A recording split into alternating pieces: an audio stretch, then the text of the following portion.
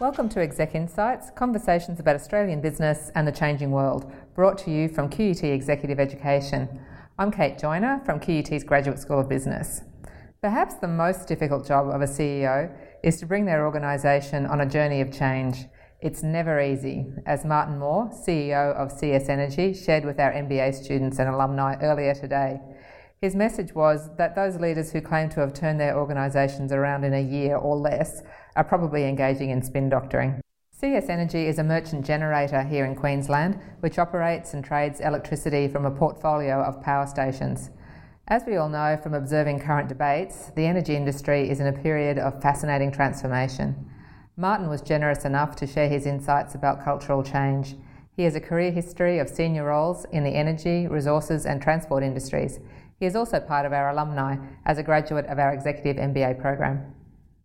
Okay, Martin. So Martin's just come from a presentation for us with some of our MBA current students and our MBA alumni, and his theme was leadership, what it takes to change a company's culture. But you did say at the beginning that you were a bit jet lagged, having come back from a trip to America. So was that business or pleasure, Martin? It was all pleasure. I happen to be married to a Bostonian. So each year I do an annual pilgrimage back there. Love Boston. It's one of my favourite cities in the world. Ironically, I've always wanted to live there for a few years, but having married a woman from there, she won't go back. She's actually been living in Brisbane for almost 10 years and just loves the place. Okay. Does that mean you're a Queenslander, Martin? No. No. Funnily enough, okay. I was born and bred in Sydney. Right. So I spent my first almost 30 years in Sydney. So I'm sorry about your loss last night. Well, no, it's funny you should mention that, Kate, because I decided many years ago that since I was probably going to move to a few different cities during my career, I would always support the local teams no matter what. It's probably so it's state of origin. I'm Maroons all the way, don't you worry. Yeah, well, yes, you can say that now. Maybe if they'd lost last night, you might revert to your Blues territory. Oh, no, it's not going to happen. I'm not a turncoat. You're not a turncoat. Oh, I like to hear about that. So it was a stunning win, actually, but that's a whole other podcast, so I'm sure someone's doing that today. But it seemed like some of your career choices I can see have certainly been Queensland companies. So your last one was Queensland Rail, or did you come into Queensland Rail and it became Aurizon? How did that work? Yeah, so I joined QR in 2008, mid-2008, ahead of the privatisation. And obviously the government at that stage wasn't talking about privatisation, but we figured it might be on the cards given who the chief executive was, Lance Hockridge. And he was putting together a team that could change the organisation commercially and culturally and make it viable for a privatisation transaction. And so I came in 2008. We separated out the passenger business, which was really the service-oriented government business. It still remains in government ownership in early 2010. And then in late 2010, we took the commercial part, the freight organisation, through to one of Australia's largest IPOs in late 2010. And your theme today, which we'll get to in a moment, is about cultural change, so changing the organisation as well as, I suppose, should I say, pimping the assets to get them ready for sale. So did you have a similar process with getting the Aurizon IPO in terms of presenting an organisation that's the best it can possibly be for sale? Yes, and I think there's a little bit of a balance tread there. So yes, you have to make the organisation look compelling to a prospective buyer. By the same token, you don't want them to think that all of the upside's been taken out of the organisation. They need to have some upside that's going to create value after they actually own the company. Oh, I see. Yeah. So there's some potential value add. Just like you're renovating a house. They say there's room for more development. Absolutely.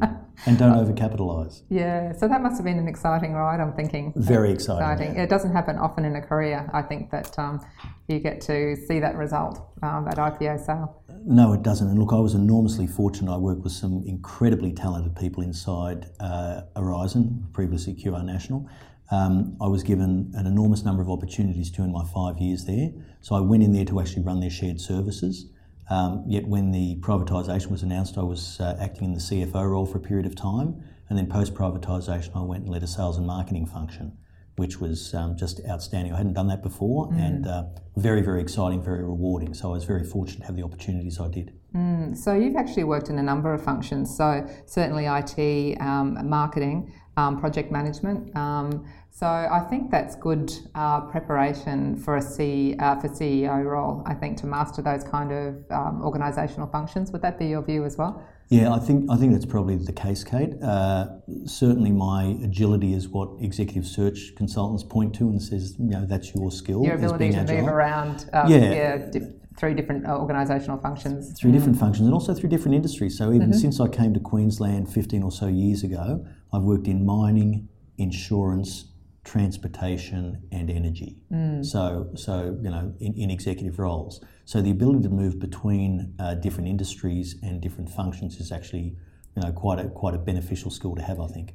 I think so, and it does actually form a nice link with our last podcast, which was about in the 21st century, how should we be thinking about our careers? And Ruth Bridgestock, who was our last guest, she was talking about it's almost like that Steve Jobs idea about having lots of dots to join. So if you have experience about through a lot of functions, through a lot of industries, that's the kind of breadth that means you can combine those sets of knowledges in a useful way for the 21st century. I'm hoping that's the case. Yeah. But look, I have two grown daughters, wonderful daughters, 28 and 21. And if I'm giving them any advice about their careers, it is get good at change. Get good at changing yourself individually and adapting, because you're going to have 3, 4, 5 different jobs in potentially different industries during your career. And would you also say that stopping at a certain point, as you did, and I think in the early 2000s, to take a serious view about executive education, so stopping to do your executive MBA, was that a useful pit stop for you as well? It was actually probably one of the more critical decisions I've made during my career. I think before that I was sort of floundering for about 10 years. When I say floundering, I was doing interesting work. It was well paid. It was challenging enough, but not too challenging. I had a great work-life balance. I was running marathons. It was a good time in my life. My career had been sub-optimised, as I'd like to say. But that decision to actually get my career back, because I had a small business of my own where I was doing project management work, gun for hire stuff. And pivotal in my decision was to actually take on the Executive MBA at QUT, at the business school here, in order to prepare myself for business-focused roles. As an IT project manager, it's fun and exciting, but it's not where the action is. And so I realised at that time that I wanted to do more, I wanted to have greater impact, and I wanted to be able to contribute more and grow more. So the MBA was critical to me in being able to get new skills and a broader skill base that made me a credible person for an executive role. And obviously clearly successful. It seems to have panned out okay so far. Yeah. It's not over yet. Yeah, yet. Well, it sounds like it's been a great investment for you. And you've also topped that up with a bit of work at Harvard as well. So yeah, and that was probably equally pivotal.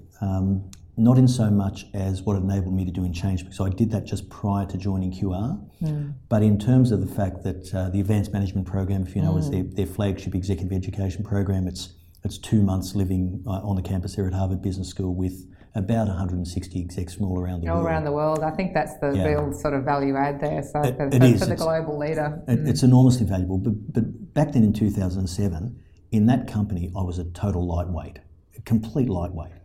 And there's days I'd pinch myself and think, oh my God, I'm sitting next to the guy who runs Coca-Cola in Europe having breakfast with him, or whatever the case may be. And that was, constantly like that. But what I found during that time, and people say to me, what did you learn at Harvard? And I go, I don't know, stuff, it's things I learned. But most importantly, it gave me the confidence that I could mix it with these people. These global executives from big businesses who were so much more successful than I was at the time, and I could hold my own. And that gave me an enormous level of confidence that I could come back, and hopefully not an arrogance, but just an enormous level of confidence that I was capable of walking into any room and dealing with whatever I found in there, whether it was a board, whether it was a client's management team, whatever the case may be. So incredibly valuable. Yes, it's so you suddenly became credible to yourself, I suppose.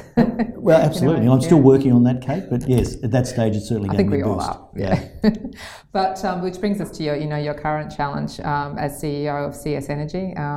So I'm just going off the script here that you remain a government-owned organisation. Although I think when you were recruited, there was going to be a similar trajectory with Horizon.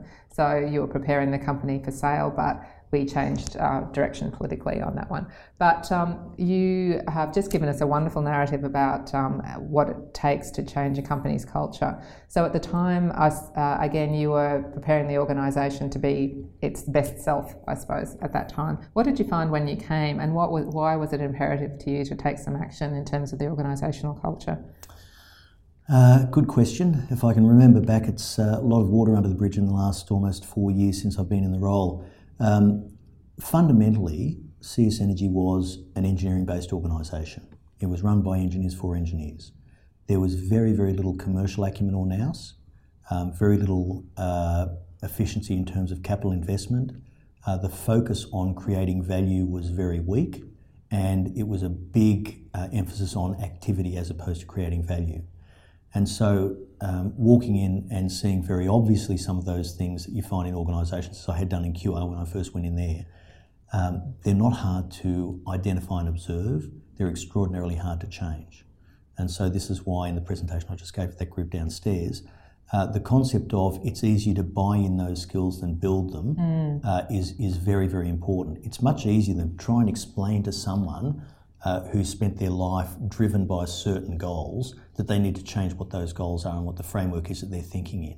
It's much easier to bring someone in who already has that and point to them and say, have a look at her over there.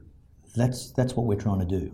Someone like her, the things that she does, the way she operates, and the value she brings to the business, that's the new benchmark we're trying to set.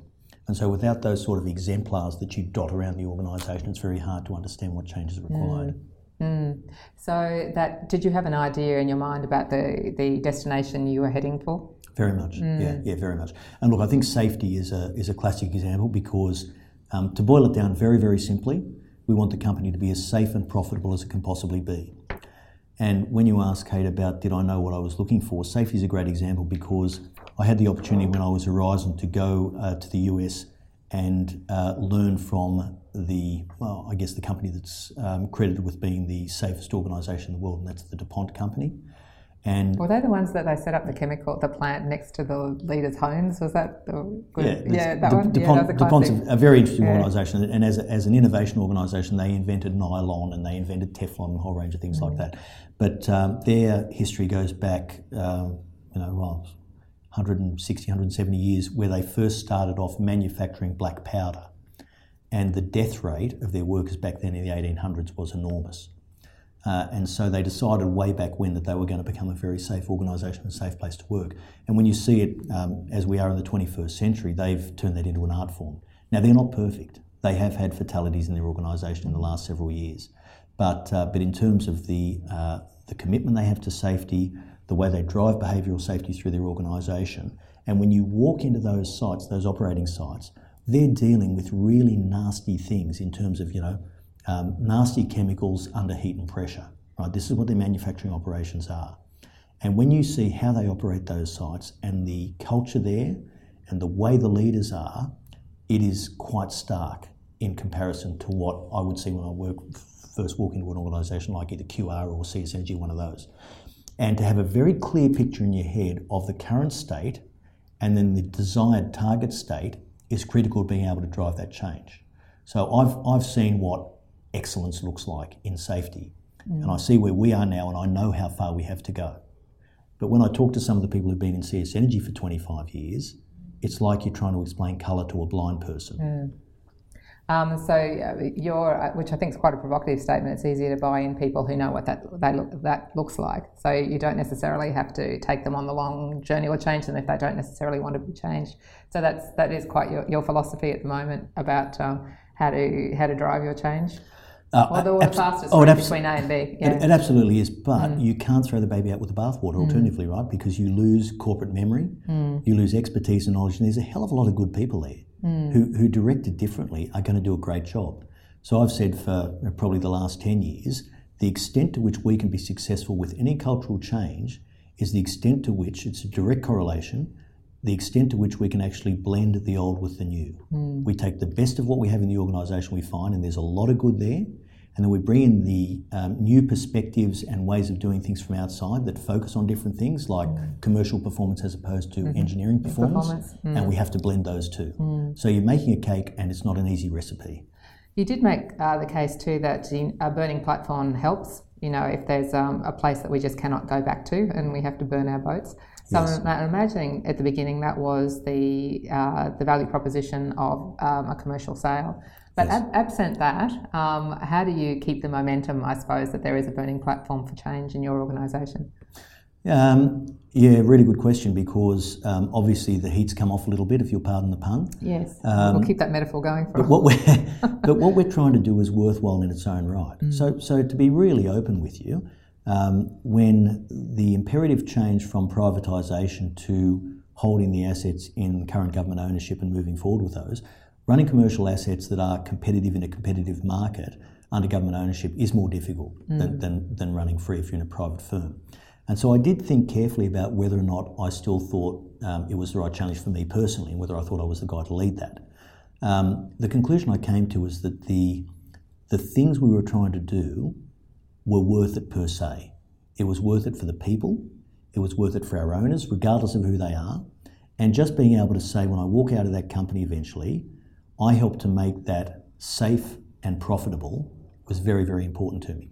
And not only that, there's the energy industry in Australia is compellingly interesting at the moment. I would say so, and that's probably a whole different podcast about this. We're talking, we try to keep on one message for the podcast, but you're in a very dynamic space, I would say. Yeah.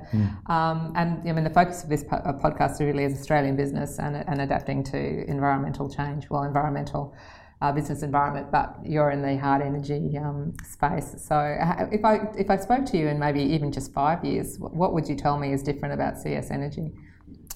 I'd like to be able to tell you that I know that no one gets hurt there. That's the number one thing. Whether we make $1 million or lose $1 million here or there, it's in the overall scheme of things, it's not that important. I can't tell you what our EBITDA was 3 years ago, but if we had seriously injured one of our people, that will stay with me for the rest of my life. So the thing that's there for me is the organisation is safe, and I know it's a safer place because I was there. I had, not with this current board, with the previous board, the one that first brought me into CS Energy, I had a very, very heated discussion that went for maybe 3/4 of an hour over some of the safety risks we had in the organisation. And I was getting an absolute grilling from one of the directors, who was a very, very good director, and we generally see eye to eye on most things. But at the end of this, because he was asking very, very legitimate questions, at the end of it I said to him, John, if I didn't think I could make a difference to this, I would not be here. And I still believe I can make a difference. When that changes, I'll be gone before you know it. Right? And that was it. And it was a great discussion. I've been very fortunate to have very supportive boards, both the current board and the previous board in CS Energy.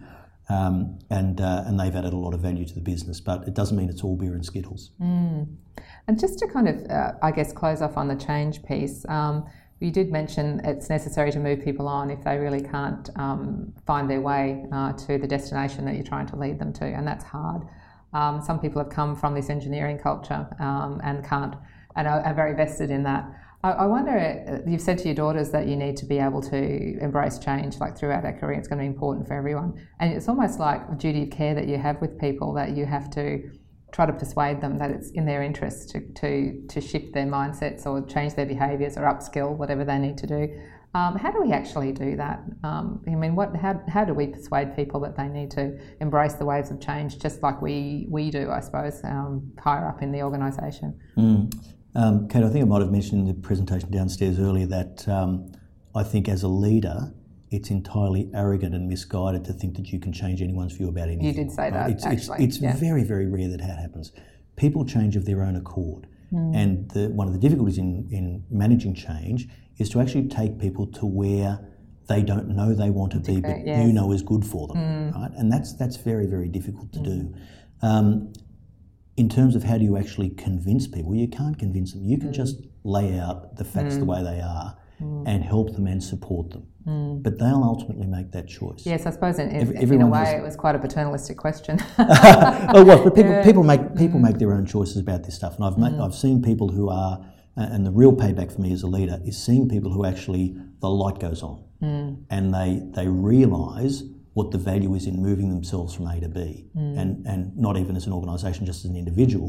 To see that happen is enormously rewarding because you see the light come on in their eyes. People have been trudging around for years and years and years thinking, is this all there is? And then all of a sudden they can start to have impact, they achieve things. And one of my core beliefs is that self-esteem is built from attempting and achieving difficult things that you think you can't achieve when you set out. And that is an enormous mechanism for building self-esteem. Perhaps it's the only one, I don't know. But to see people build their self-esteem through the things they can achieve is why we do this. And when we look back on our own careers, we have those, those are the moments where are most rewarding. Do you think, if I talk to you in 5 years, will you have a larger workforce, a smaller workforce, given the impact of automation and other technological change? I know we're on the record here, but it might be hard for you to answer. But no, that's okay. Will CS Energy be larger or smaller? I don't know. I won't be there in 5 or 10 years. Okay. Like it's not I believe that everyone has a shelf life in a role. I'll get to my shelf life at some point in time where my impact reaches the point of diminishing returns and I'll move on. For me, obviously I want to paint on a bigger canvas. So I will seek an organisation after this role that is larger, that gives me the ability to have more impact. And when I say that, the implicit assumption is that it's positive impact. So it's, but that's what I'm seeking. So I'll certainly have that in the next move in my career. Yes. So, Martin, we always finish our Exec Insights podcast with a little segment called That's Interesting. So it's always good to know with senior leaders what's piqued their imagination, what they've read, what they've heard. You actually gave us a bit of an example at the end of the presentation, which is a book, I must admit, I had not heard of, What Money Can't Buy, author Michael J. Sandel. So tell us why that piqued your interest. Well, look, I'm a very, very strong believer in globalisation and free markets.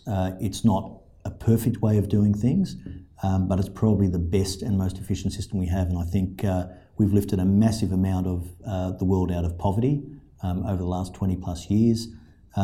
It's enormously beneficial for pretty much everyone. Now, it's not to say that there aren't downsides to it.